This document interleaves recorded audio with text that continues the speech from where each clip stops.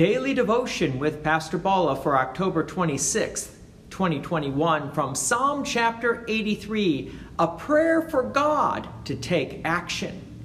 When we see things going wrong in today's world, we want God to take action.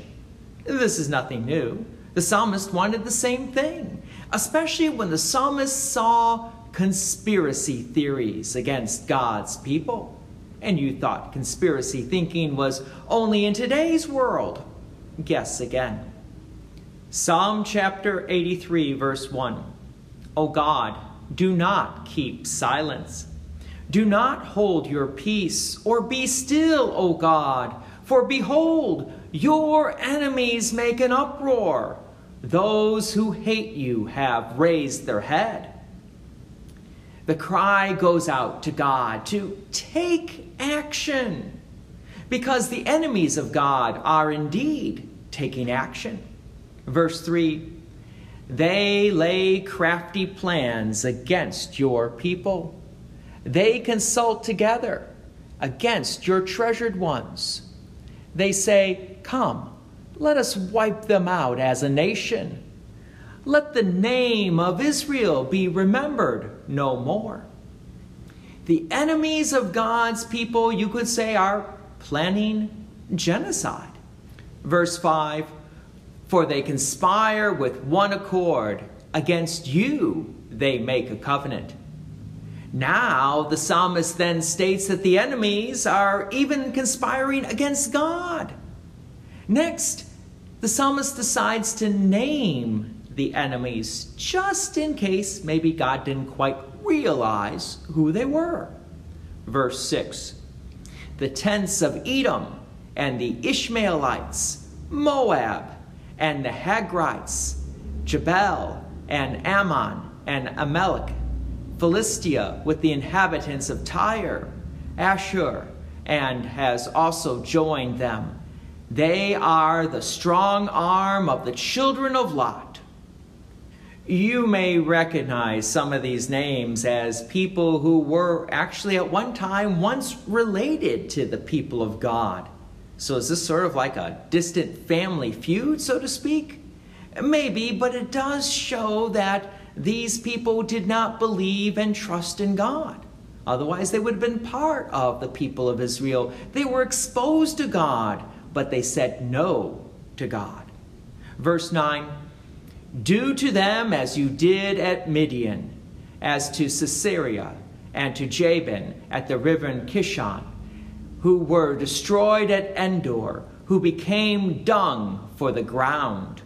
Verse 11, make their nobles like Oreb and Zeb, like their princes like Zebah and Zalmunna, who said, let us take possession for ourselves the pastures of God.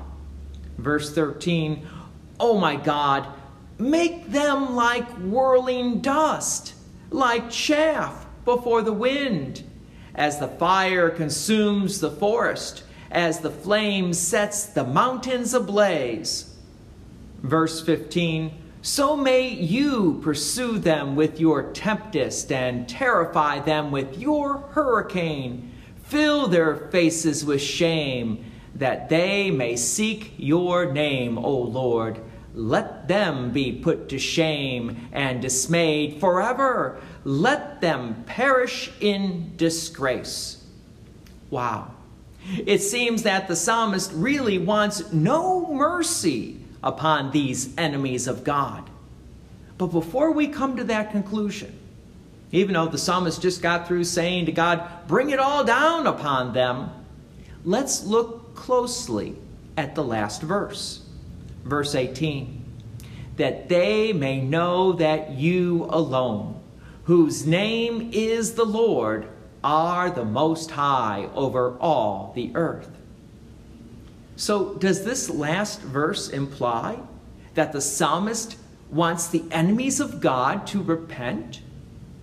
Or is it just that the psalmist wants the enemies of God to realize who they're really up against? I will admit, God wants all people to be saved and come to the knowledge of the truth. God wants all people to repent and believe and trust in Him.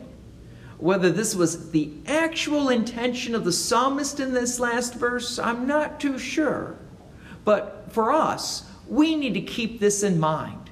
Because like the psalmist, we live in a world where it seems like people are constantly conspiring against God's people. So how do we react against such conspiracies? Do we not remember that God does indeed want all people to be saved? Like the psalmist, we need to bring these petitions and concerns to God, and for us to realize that God knows what's best for all the people throughout the world, and finally, like the psalmist, leave it in God's hands.